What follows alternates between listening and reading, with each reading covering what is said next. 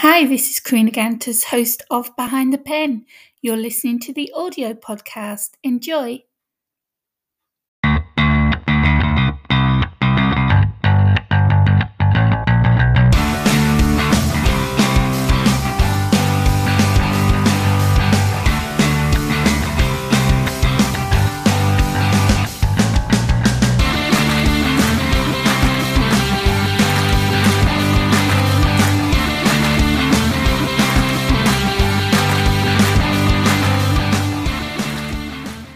Hey folks, welcome for joining me on today's Read Across America Day. I have Adam Gaffin with me. Let me tell you a little bit about who I am. I am an author of 14 books, a mixture of different genres. I am a podcaster, YouTuber, a booktuber. I am the host of the Author Assist show on the Artist First Radio Network. And I also run Author Assist, which helps authors with their marketing and promotion. That's me. And I will be telling you more about my books and giving you a reading in a little moment. Do you want to introduce yourself, Adam? Sure. So my name is Adam Gaffin. I am the author of the Cassidy Chronicles, a series of 5 novels. There is a 6th book, which serves as a sideways prequel to the series because it was written by one of the main characters. It's Memories of Ayanna, and it's about her childhood with the woman that she would end up marrying.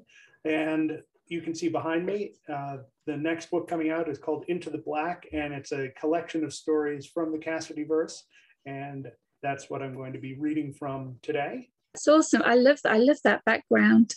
And so this is going to be, is it released now? Is it out now? This is your latest book? It is coming out in April. It's available for pre-orders now, and you can actually, there is one story which people can pick up for free by going to my website.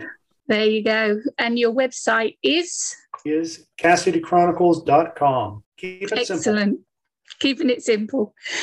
So today is Read Across America Day, and I think it's really important that people, no matter what age you are, that you read. It's exciting, it's fun, and it gets you out of the reality that we're living at the moment and allows you to step into a new reality. And that's what we authors do. We make sure that we give the entertainment value, but we also take them away from whatever they're going through, whatever they're living, wherever they're living, and bring them into our world. I'm not talking about sci-fi and fantasy, even just a normal romance. You're stepping into the character's shoes that we've been writing about. And that gives you a whole experience in itself. But if you do then add the sci-fi or the fantasy element and the world building for dystopian, I mean, you're just taken away completely, and it's fun and it's educational. You can learn a lot from reading. I've certainly learned a lot from reading, and I'm a big lover of books, but I'm not sure if, when the Kindle came out, I was like, no, I'm not going anywhere near it. I love my paperbacks. I'm not touching it. How dare they bring this out? And I was totally against it. And then I got a Kindle as a Christmas present, and I loaded my first 100 books on, and that was it after that. What about you, Adam? Oh, I still have, we have actually a room which is a library in our house, and it's not big enough to hold all the books that we have. But that being said, I definitely appreciate, the convenience of the Kindle and, being able to read it across devices. If I have my phone, I have hundreds of books that I can choose from. Yeah. So, it makes things easier. It takes away from the whole, okay, if I'm going on a trip, all right, what size book do I need to bring? Do I need to bring a couple of books? Yeah, in case yeah. I finish the first one. Okay, I don't have to worry about that. I can pack other things or just leave the space empty, because you know how it is when you travel, right? You always come back with more than you went with. Yeah. Somehow it all fits in the suitcase somehow. But yeah, when it came to paperbacks, when we moved, we only had so much space. And so I had to keep the ones that I've actually paid for and got the full series of, like, I don't mind admitting it, like Harry Potter, like Lord of the Rings, like Dean Koontz, who I absolutely love, and all of Essie Hinton's books.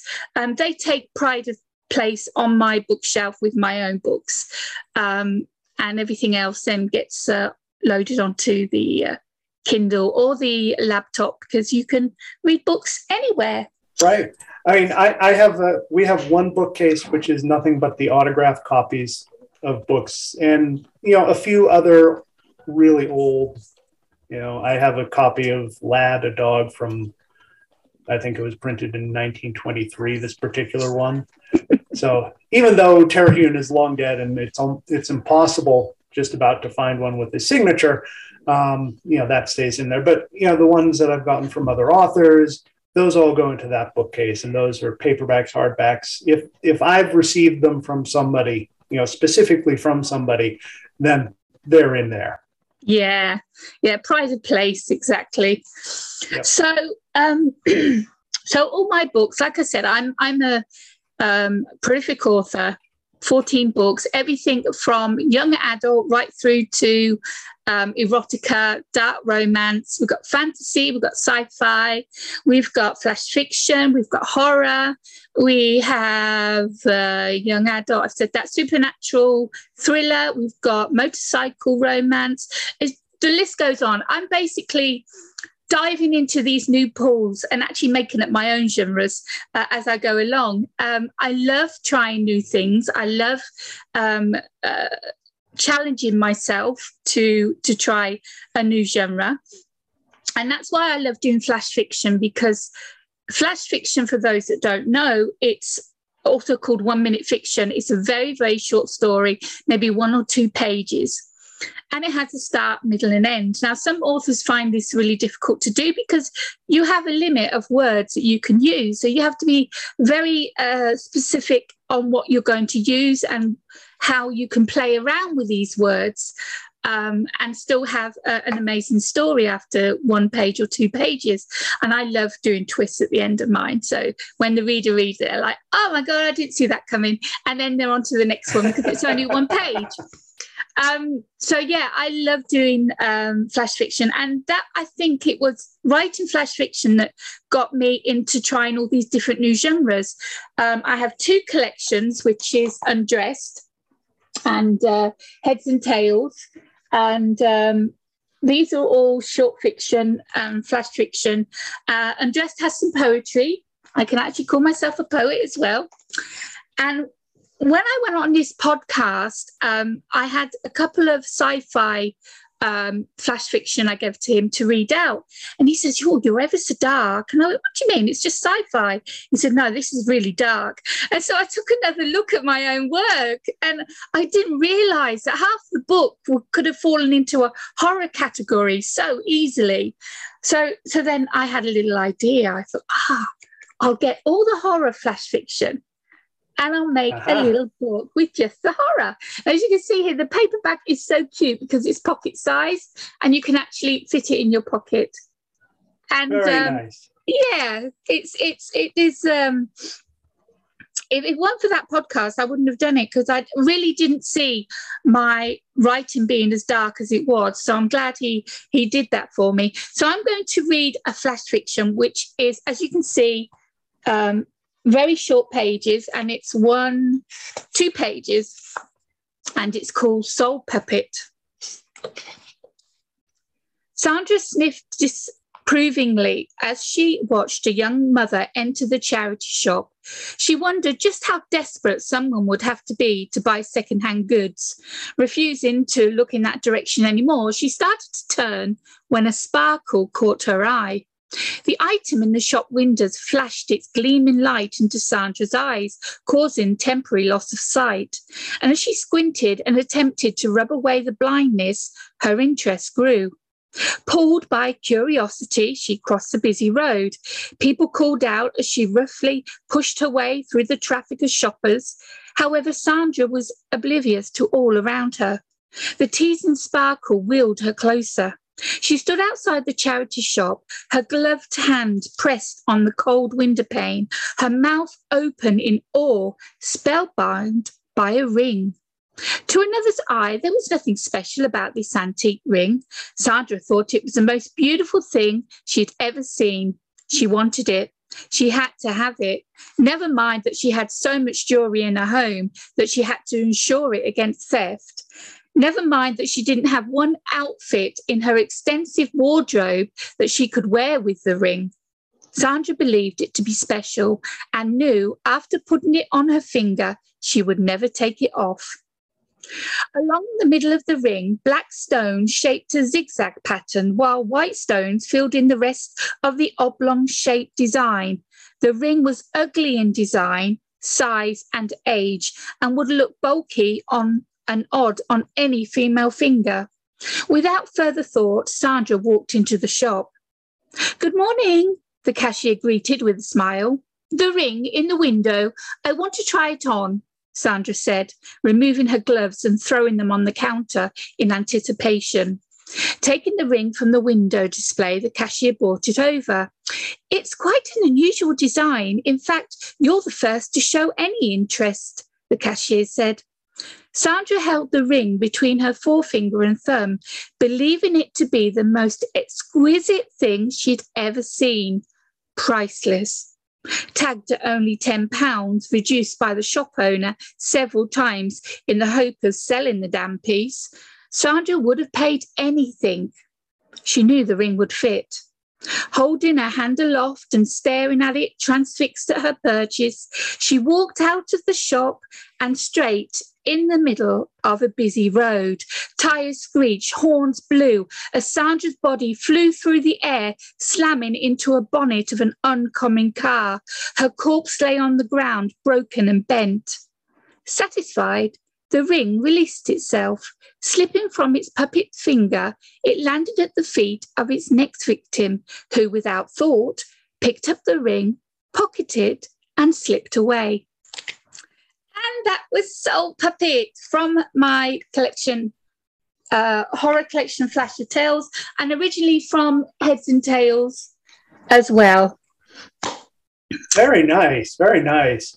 Hey, I've read a fair amount of Stephen King. He's about as far as I go into the horror genre. But as you're reading it, I'm going, okay, when you know something in the window that's calling to you, like turn, run away, run, go the other way. This every horror reader's instinct in me is saying, no, don't do it. Nothing good can come of this. Exactly. But I mean, it was made out to be, did she deserve what happened to her because she was a snob and she looked down on people?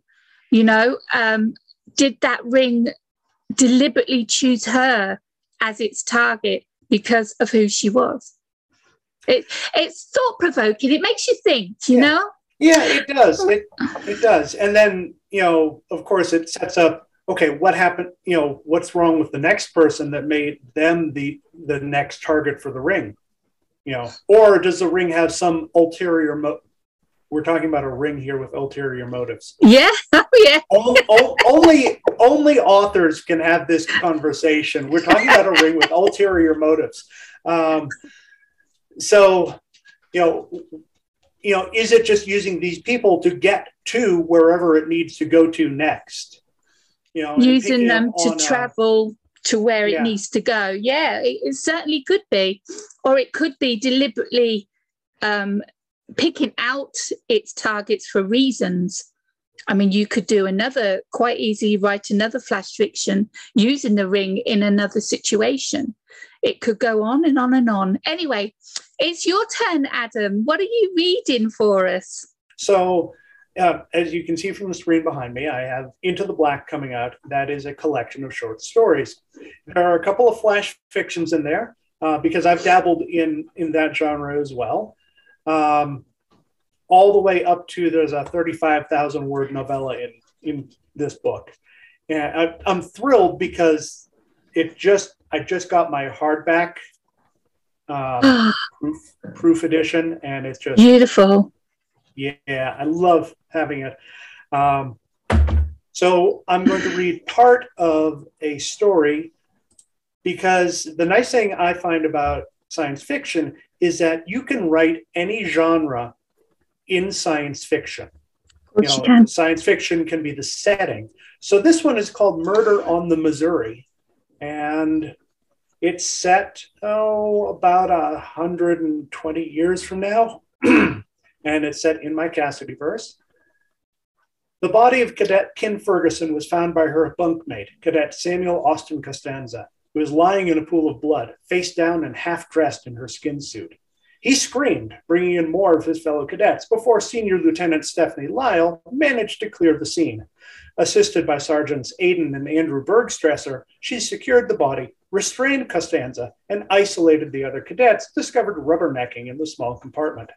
They abandoned their training crews and immediately returned to Njord, which is when the whole steaming mess fell into my lap. My name is Kyle Davis, and I'm what passes for human law enforcement in the Terran Federation. Okay, I'm not being fair. The 4 former members of the Solarian Union still maintain locals for enforcement, but the central hub, the Habitat Njord, and the Outworlds are all automated and overseen by an elaborate network of AIs. But when the AIs are stumped, they call in the Ministry of Intelligence. Alyssa Jordan runs it. If there's one thing I've learned, it's that her sweet Southern Belle act hides a mind like a damn computer and the tenacity of a Rottweiler. The only problem is her agents are soft. They've come to depend on their tech, their gadgets, and their AI assistants. They don't have instincts. They have programs and probabilities. That's where I come in. I was a PI on Earth before taking Jordan's credits to be her troubleshooter. If I'm being honest, she got me out of a sticky situation back in Las Vegas Free State. I won't get into the details, but let's just say there's a few families with a capital F who'd be perfectly happy to see me a couple meters underground. So I grabbed a lift, dumped the sand from my shoes, and ended up in an office on the Habitat, underworked and overpaid, just the way I like it, until crap like this happens. How smelly is it this time, Al? I asked when she calmed me. She hated when I called her Al. Pretty rank, Kevin, she answered with a smile, jabbing me back. She was the only one who knew my former name and pulled it out when provoked. I thought it would be, Alyssa. You never call me otherwise. You know, we ought to get together for a drink sometime. I'd like that, Kyle, she returned, after we deal with this. Right. What is it? A murder. My eyebrows went up. Murders happened, but only rarely, and the AIs usually had the evidence to snap up the suspect in no time. On the Missouri. Crap on toast. Now I knew why Al was calling me. See, there was one place in the whole damn Federation which didn't have any AI presence, the Missouri. The full name these days was TFS Missouri NSCX-1-01. She was the refitted USS Missouri. Yeah, that one. Built in the freaking 1940s, the rumor was she'd been intended as a weapon of last resort during the Artemis War, but was never deployed. Instead, the war ended, and the Federation was left with a half-converted battleship. Some bright soul decided it would be good to finish the conversion as a training ship for the Academy. Me, I would have returned it to Earth, express if necessary. I guess there's historical precedent. The old United States had a wind-powered ship with sails and masts and crap as a trainer until well into the 21st century. The point of that ship, and the Missouri, is to teach cadets how to deal without the benefit of modern technology. In this case, it meant no AIs, no QNet, no warp drive, no portals. If they could have figured out how to make them fly on steam power, they probably would have. All this flashed through my mind in a blink. No. Kyle, no. Damn it, Alyssa, I need evidence, records. There's nothing on that clunker, not even a video system. So you have to do it the old-fashioned way. Talk to witnesses, dust for fingerprints, gather evidence. I knew all this. I also knew I would take the case and was figuring out how to do it. No point in giving it easy, though. Full access. Nothing gets held back. I talk to whoever I want, whenever I want. Done. Double my rate. Done. And a date. When I solve this case, not sometime next decade. Done. I'll even pay. Damn. She called my bluff. This must be serious. Who is the victim? She dodged. I'll send over complete biographies of the victim, her bunkmate, classmates, all of it. Anything you need that you didn't get, ask. Double damn. There was something rotten here, and sure as hell I was going to find it by falling into it. I hate it when you're reasonable. I know, she said smugly. See you soon, sugar. Times like this made Vegas look good. She's got some sass. So, is she a detective? Are all the stories about her and solving crimes and everything? This one story is about Kyle and him solving this case. Alyssa is his boss. She employs him. He was a former PI, so I'm kind of going for the noir feel, the hard-boiled detective feel, the Humphrey Bogart. Black and white. The black and white, been there, done that, seen it all. Almost cynical, but not quite. There's just the thin sliver of hope still left in him. So, which is why he keeps doing the job. Who is Cassidy? This is Cassidy Chronicles. So who is Cassidy? All right. So there are two of them. The first Cassidy is Ayanna Cassidy. She was the one at the beginning of my first book. It's at her wedding, and a perfect day, right? They arranged everything. It was a perfect day, but somebody invited an assassin to the wedding who tried to kill Ayanna. Okay. And she and her bride and her groom took off running. So that's the first book. And her bride, Kendra, who is the blonde standing over my shoulder, so she's the second Cassidy.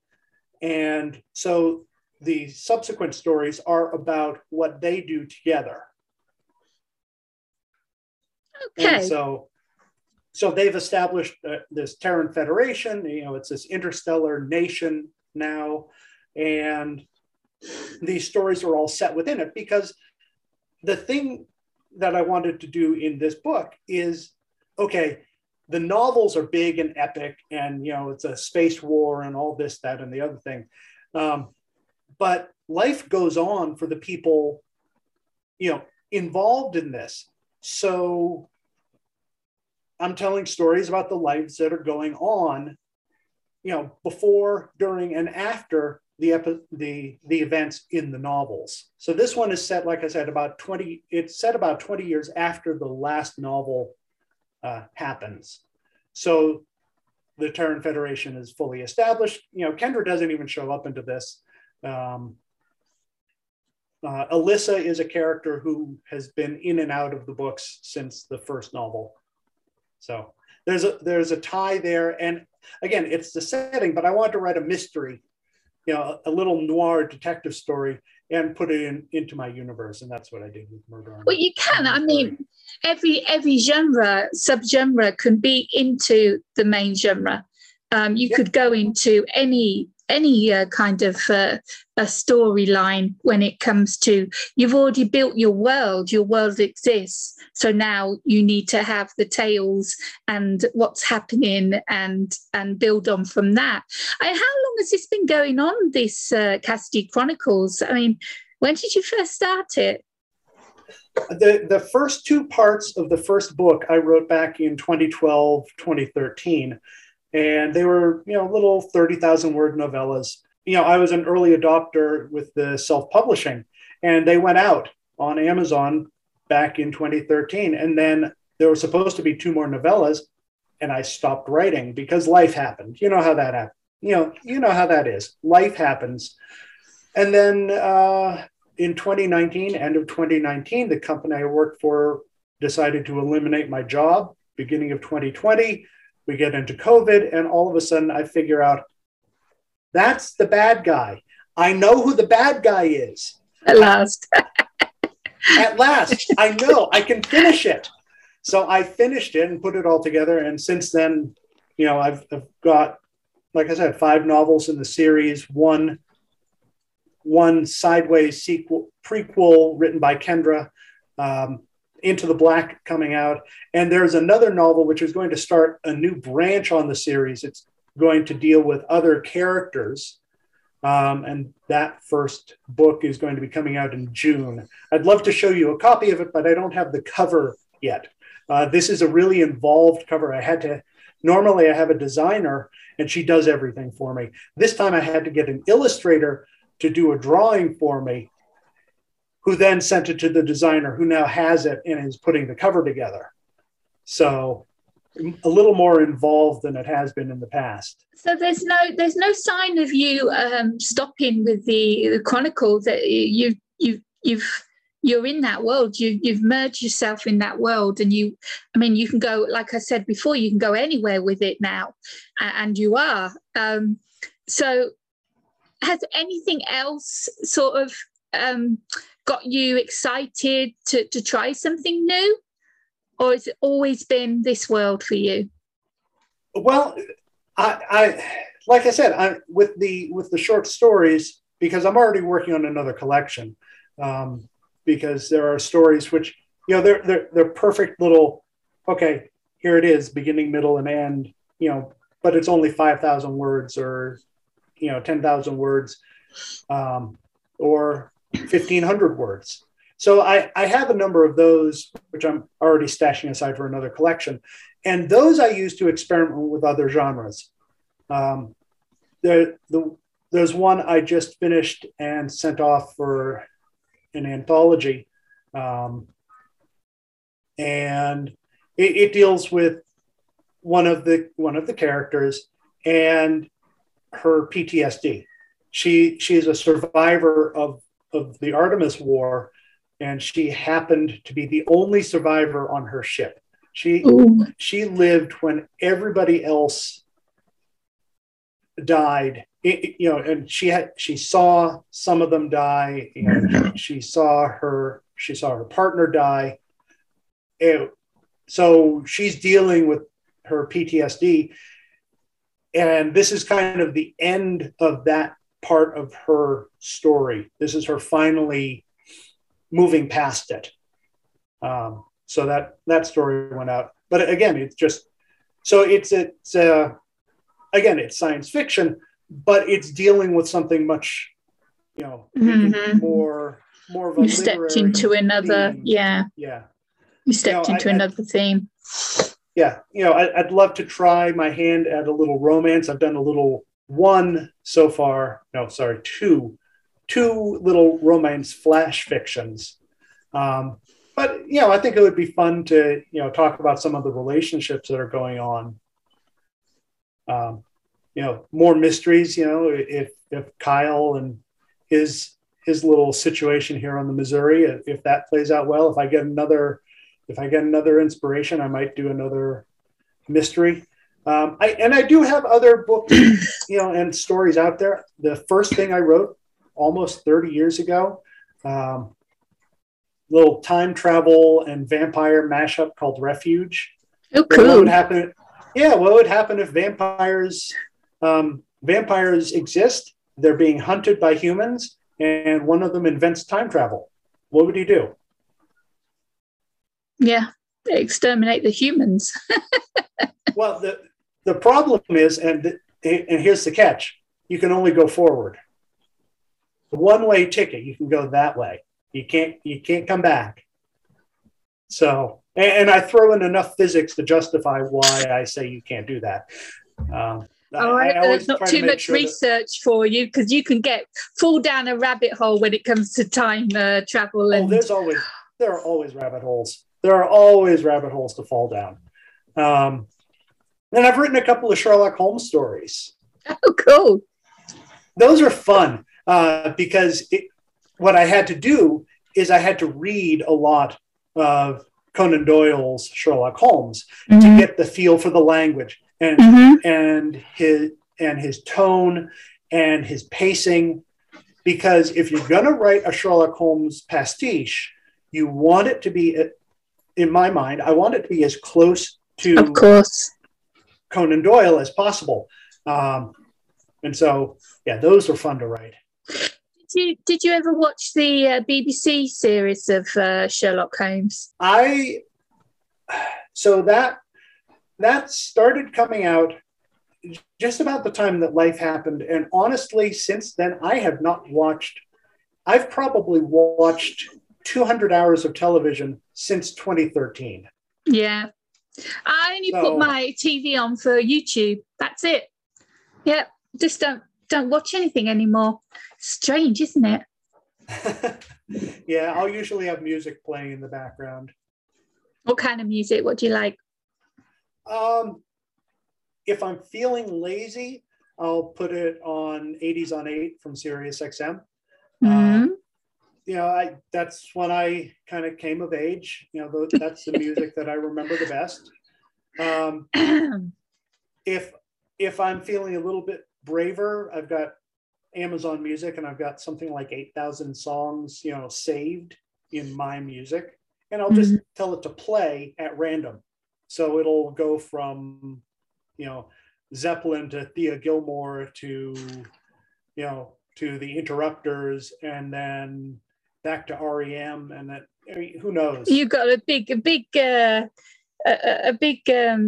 taste for music, not just I'm a rock chick through and through. I always have been. Even when I'm writing, I listen to rock music, whether I'm writing a young adult, a fantasy, or a horror, or one of my motorcycle outlaw motorcycle books. I'm always listening to rock songs because the lyrics themselves tell a story. They're epic. They tell a journey. That these like Iron Maiden, Bruce Dickinson, he's a storyteller, and his some of his tracks are like 11, 12 minutes long because they tell a full story. And he's also a writer as well, Bruce Dickinson, in case you didn't know that. He's an author of children's books. And he's a pilot, and a gold medalist for the Olympics with fencing. He's a very talented man, old Dickinson is. Absolutely love Iron Maiden. Never will get to see them in my lifetime, mind you. It is sad. Rock music. And I used to sing in a band as well. I used to sing in a rock band. I was lead singer in a rock band, and we did gigging around the pubs and stuff. And so it's always played a big part in my life, that kind of music. Not that I won't listen to anything else, because of being a singer and like karaoke now. I live in a small Greek village with donkeys and old people. And we live really close to a tourist resort. And so in the summer, when the tourists do come over, which not very many at the moment, unfortunately, but when they do come over, my husband works in a karaoke bar. Well, because I sing, and I used to sing, I don't anymore, I'm able to go down there and just enjoy my night out and sing and entertain people, get them into the bar. And so I can sing anything from female vocals up to, slow songs up to rock songs and 60s and 90s and what have you. So I have a big range when it comes to singing, but for listening, I'm ashamed to say, but I'm not ashamed in a way. But this is my daughter's fault. We've got into BTS, which is a Korean pop band, but they've actually broken America. They've had #1 hits in the Billboard charts and won so many awards, music awards and everything. And they sing a lot of their songs in English, and they're really catchy tunes, and they're so good at dancing. They are really, really good dancers. So they've got the whole package. And we're quite addicted to them, me and my youngest, Alexia, who is 10. We're addicted to BTS. You gotta try new things. I feel embarrassed because it's like, I'm in my mid late 40s, and I like a Korean K-pop band. That's okay. Each to their own. Yeah, exactly. You as well got your musical start in the 80s because I'm just a few years older than you. And the thing about the 80s, especially when you go back to the early 80s, is that anything could end up on the top 40. There was no, seriously. Yeah. You think about some of the acts that were up on the top 40, Alabama, Oak Ridge Boys, Dolly Parton, Kenny Rogers, the Commodores, Lionel Richie, Duran Duran.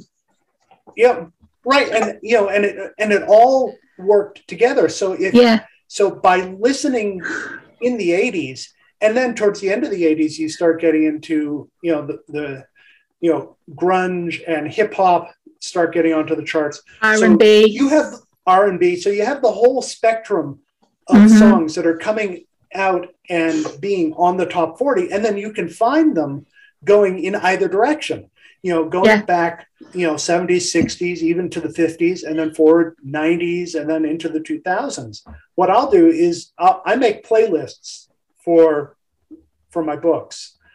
3 of my books have playlists, and I'll have that go, and I'll have it on, I'll have it play through on random.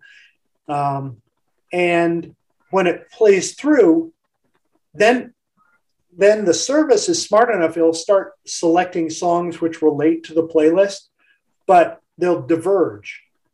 So there'll be songs from bands that I don't know, or there'll be songs, there'll be bands that I know, but I don't know the song. So the Interrupters, for example, fun band. They're out of San Diego, I think. And their big song that I'm aware of is "She's Kerosene." But look them up sometime. "She's Kerosene" by the Interrupters, and they just very bouncy. But they've only been hitting it big. They've been around for 10 years, but they've been hitting it big in the past. I don't know, 3 or 4. So, do you find music inspires you? Does it inspire you with your writing? It depends on the song, because if I'm writing and I'm listening to music and I have that going, if there's a particular song that comes on that fits what I'm writing, then I'll add that to what's going to end up being the playlist. And then I'll start listening for more songs like that, because it starts to all fit together. So I know many authors do playlists. Ones that are published, ones on Wattpad, they do playlists as well. And I never thought of doing that, because when I was writing my young adult fantasy, which is clean, and it's like Harry Potter versus Lord of the Rings type of thing, but no stereotyping. There's no wizards, hobbits, there's no elves, there's no dwarfs, there's nothing like that in my books. But I was listening to Saxon and Metallica. Now, you can't put a playlist like for young adult. Here you go, here's a playlist. This is what I was listening to when I wrote this, It's a bit out of the norm. But it's rock music always inspires me. So why did you start writing? What was it what started the itch? What made you grab that pen? Were you creative at school, or was it later on in life? It started during high school, and with a sense, if I'm being perfectly blunt, ego saying, well, I could do that. As a teenager, we're always saying that, aren't we? Oh, of course I can do that. Sure. She can do it. I can do it. Yeah. It doesn't need 20 years of practice. No, I could do that right now. Yeah, just give me a pen. Here, I'll write it. So I started then, and I've read back through some of the stuff I produced then, and it's cringeworthy. But just like anything, the more you do something, the better you get at it. There's a number that gets thrown around. It's like 10,000 hours of writing. That's when people are really hitting their stride. once you've gotten through, the first 10,000 hours of writing is kind of your apprenticeship, because you're learning it and you're practicing it and you're getting better at it. Once you get through that, then you're pretty much, you are who you're going to be in terms of a writer, in terms of your skills. I think the more you write, the older you get, the more mature, and your style matures more, and your writing matures. It certainly has in my case. I mean, I can go back and I can write a young adult, but right now I'm certainly not writing young adult. I won't go into what I'm writing, but if you like dark romance and very explicit and graphic books, then check out Road Rage and Broken Chains, both of them award-winning books with award-winning book trailers as well that I created. We got enough time to do another reading. If you want to find one of your flash, and I will read one of my flash, and sure. We'll do Beans. It's all about reading. We'll do another story. Absolutely. Wouldn't it be nice? Mine's to do with wordplay. Now, I don't know if you'd have to be English to sort of get this, or I'm married to a Brit. Oh, right. Okay. All right. Well, let me find. It's like I said, it's all to do with wordplay on this one. Wouldn't it be nice? 75. Okay. This one page as well.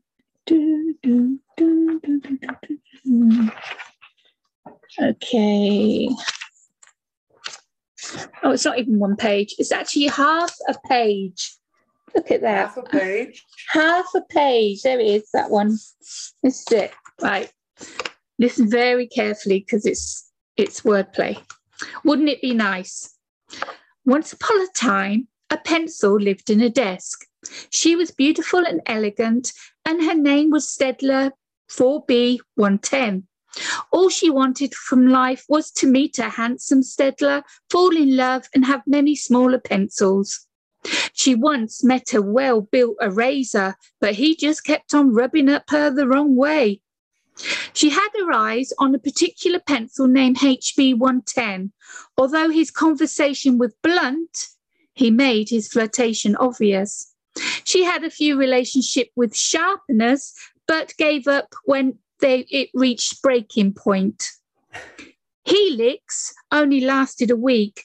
He was too much of a ruler and wouldn't give an inch.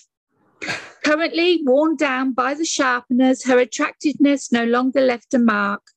A new pack of identical sister pencils now reigned the desk. They flirted outrageously with HB, causing envy and jealousy among the sharpeners. An almighty scuffle broke out, ending with HB broken in half. Cast out by his fellow peers, he had no other choice but to roll his way over to 4B. Both were now on the same wavelength. So 4B led him into her corner and allowed him into her life. They lived happily ever after. Well, that was until they were thrown away.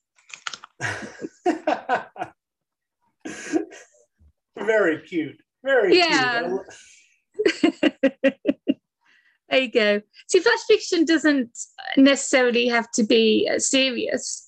And it is a play on words, especially when you have a limit, like you do some of these prompts and they say, right, flash fiction with this theme, no more than 300 words. And I'd flash it out within a minute. I'd have it done. But some authors have a hard time with it. So I'm ready to hear your flash fiction, Adam. Okay, so this is about 1,400 words. And the title is almost longer than the story. The title is On the Physics of Rotating Objects at the Boundaries of Gravitational Fields. Oh, you had to go there, didn't you? I did. Because it's a very light story, I wanted to have a very pompous title, having fun with it.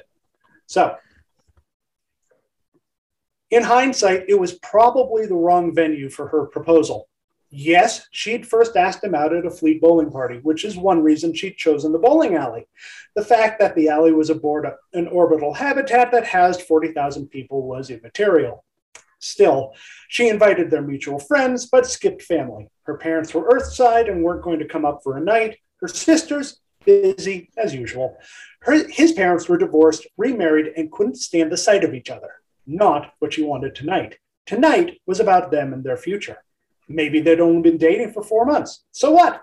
When love was right, it was right. It didn't matter how long or how short the relationship was. All her friends said so. So did all the easings and the stupid rom-coms she giggled at with Shannon and hated herself for wasting time on the next morning.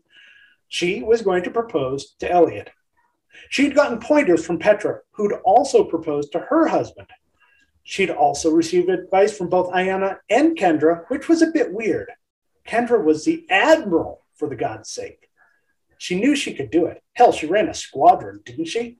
That was one of the obstacles, of course. She ran a squadron and wasn't about to give it up. He was tactical officer aboard the Enterprise and wasn't about to give that up either. Whatever shape their marriage took, it was going to mean long separations unless one bent to the career of the other. A voice interrupted her musings. "Hey, Daniela!" She looked up. "Hi, Shannon." "Nervous?" "Nah, he'll say yes." "No, I meant about the party." "What party?" "The birthday party for Wrangler." "What? You didn't know? His buddies booked a couple lanes tonight so they could get stonkered while making fun of his hook." "No! Oh, crap." She called up the reservations on her implant. There was hers, lanes 1 through 4, and yep, looked like Mutant had booked lanes 5 and 6. "Well, we'll just deal." "Hi, babe," she said, giving him a kiss. She took his arm and started walking with him. "Sorry I'm late. Staff meeting ran over." "Your fault?"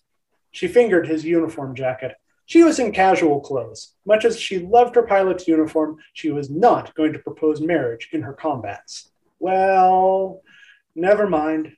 She emphasized her point with another kiss. "Come on." He slid his hand into hers and said, "What's the occasion?" "No occasion, at least not for us. Wrangler's throwing a party, so it's probably going to get noisy, but we're just taking a chance to get together with some friends. They might have been dating for 4 months, but he knew her tells." "Uh-huh. Pull the other one." The sound from the lanes was getting louder. "Maybe a little celebration of Shannon's promotion." "And yours?" The pride in his voice shone and lifted her spirits. "Don't remind me," groaned Daniela.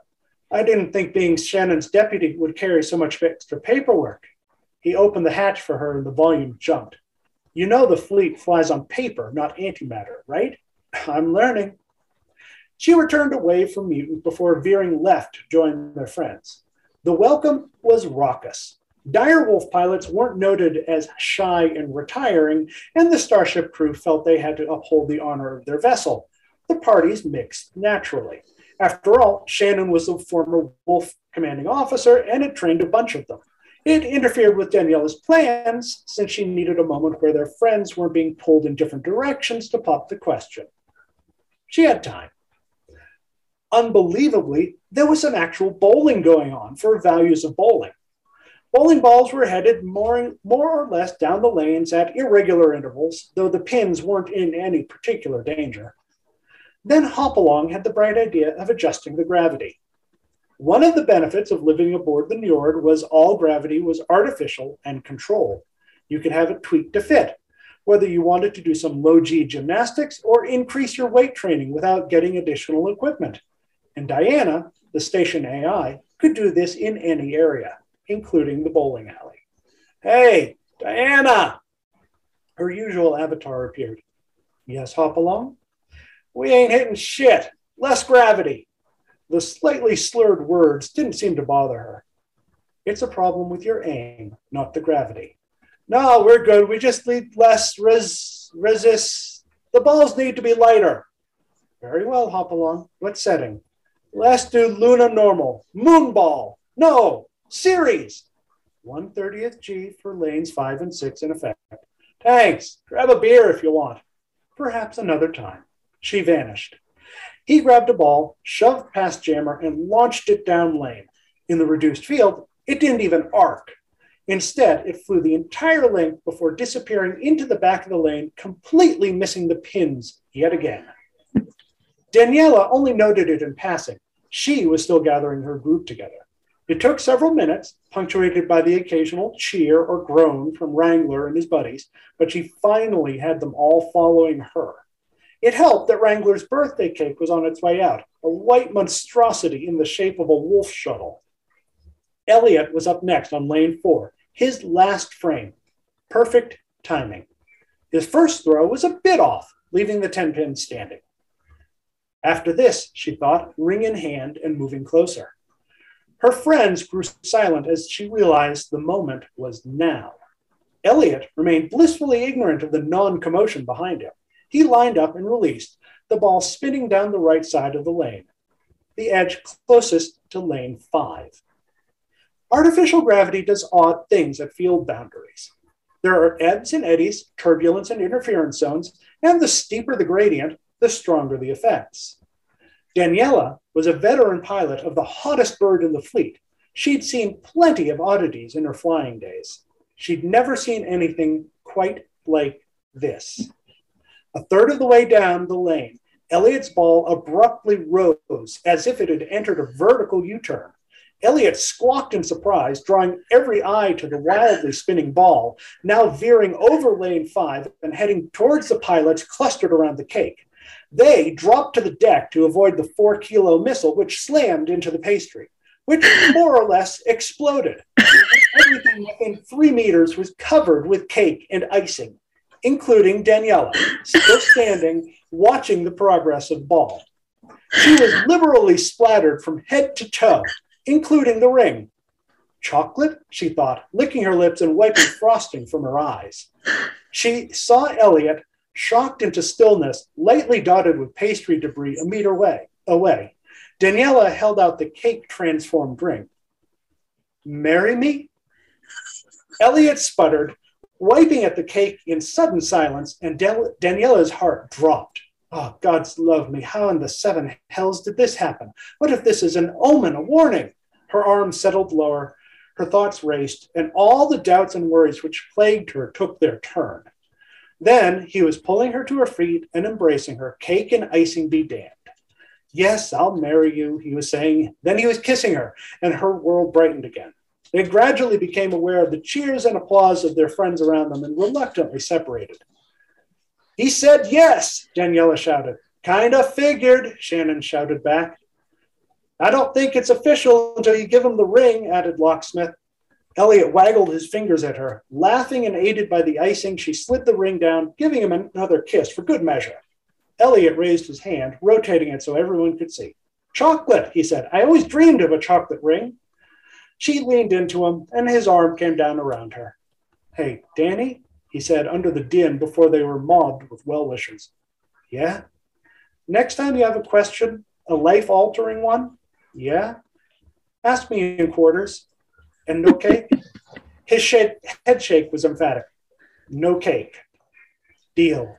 Oh my God, that was hilarious, Adam. I'm crying from laughing so much. Oh, that was fantastic. I hope everyone enjoyed that reading because I bloody well did. That was so good. I knew when you mentioned about gravity and bowling balls, they don't go together. Something is not going to... Something's not going to end well. No. But they'd only been together 4 months and she proposed to him. Mm-hmm. Wow. Yep. Don't waste their time in your universe, do they? Well, the larger context, remember, these are stories that are set in a larger universe. The larger context of this is that there's a war going on, which they're both involved in. So she's much more at risk than he is because she flies a little 20-meter long fighter. He's flying around in a 400-meter long starship. So she's like, I'm not wasting time. Opportunity. Yeah. I got it. I don't know what's going to happen tomorrow, so I'm asking today. That was really cool reading. I love the world building, the universe that you've created. And where can people find your book, Adam? So you can the first place that people should go is go to my website, CassidyChronicles.com. That is the best place to find the links to the free samples and also to get the books, most of which are on Amazon. They are gradually coming out of Kindle Unlimited, so they're going wide, but it's a gradual process. But some are available on Kobo and Barnes & Noble and even Apple. So they're available all over the place, and you can get them in ebook, paperback, hardback, and audio. Yeah. I love hearing the audiobook versions. I've gotten, I've been very selective with the narrators, but the narrators that I have chosen have done a really good job with them. That's cool. That's wonderful. And for me, you can find all my links for social media, my podcast, radio show, all of my books on my link tree, which will be link T R and then E and then dot E stroke Karina Gantus. So link tree with a dot in between the two E's. Stroke Karina Gantus. It's very strange, but amazing place to have all your links in one place, so you don't have to go through, go here, just go there. Everything's there for you. Thank you so much, Adam, for joining me today on Read Across America. Thanks for having me. This was a lot of fun. I love hearing your stories. Thank you. I loved hearing yours. It was nice to step into your universe, and I understand why you can't get out of it. Yeah, there's so much happening. And so much more to happen, so much more to come. Absolutely. But everyone, make sure you check out Cassidy's Chronicles, and you pop over to Adam's website. And I'm all over the shop, so anywhere you want to find me, just type in Karina Gantus and I will be there. Thank you so much for joining me, and I hope you all have a wonderful day, evening, afternoon, wherever you are in this world.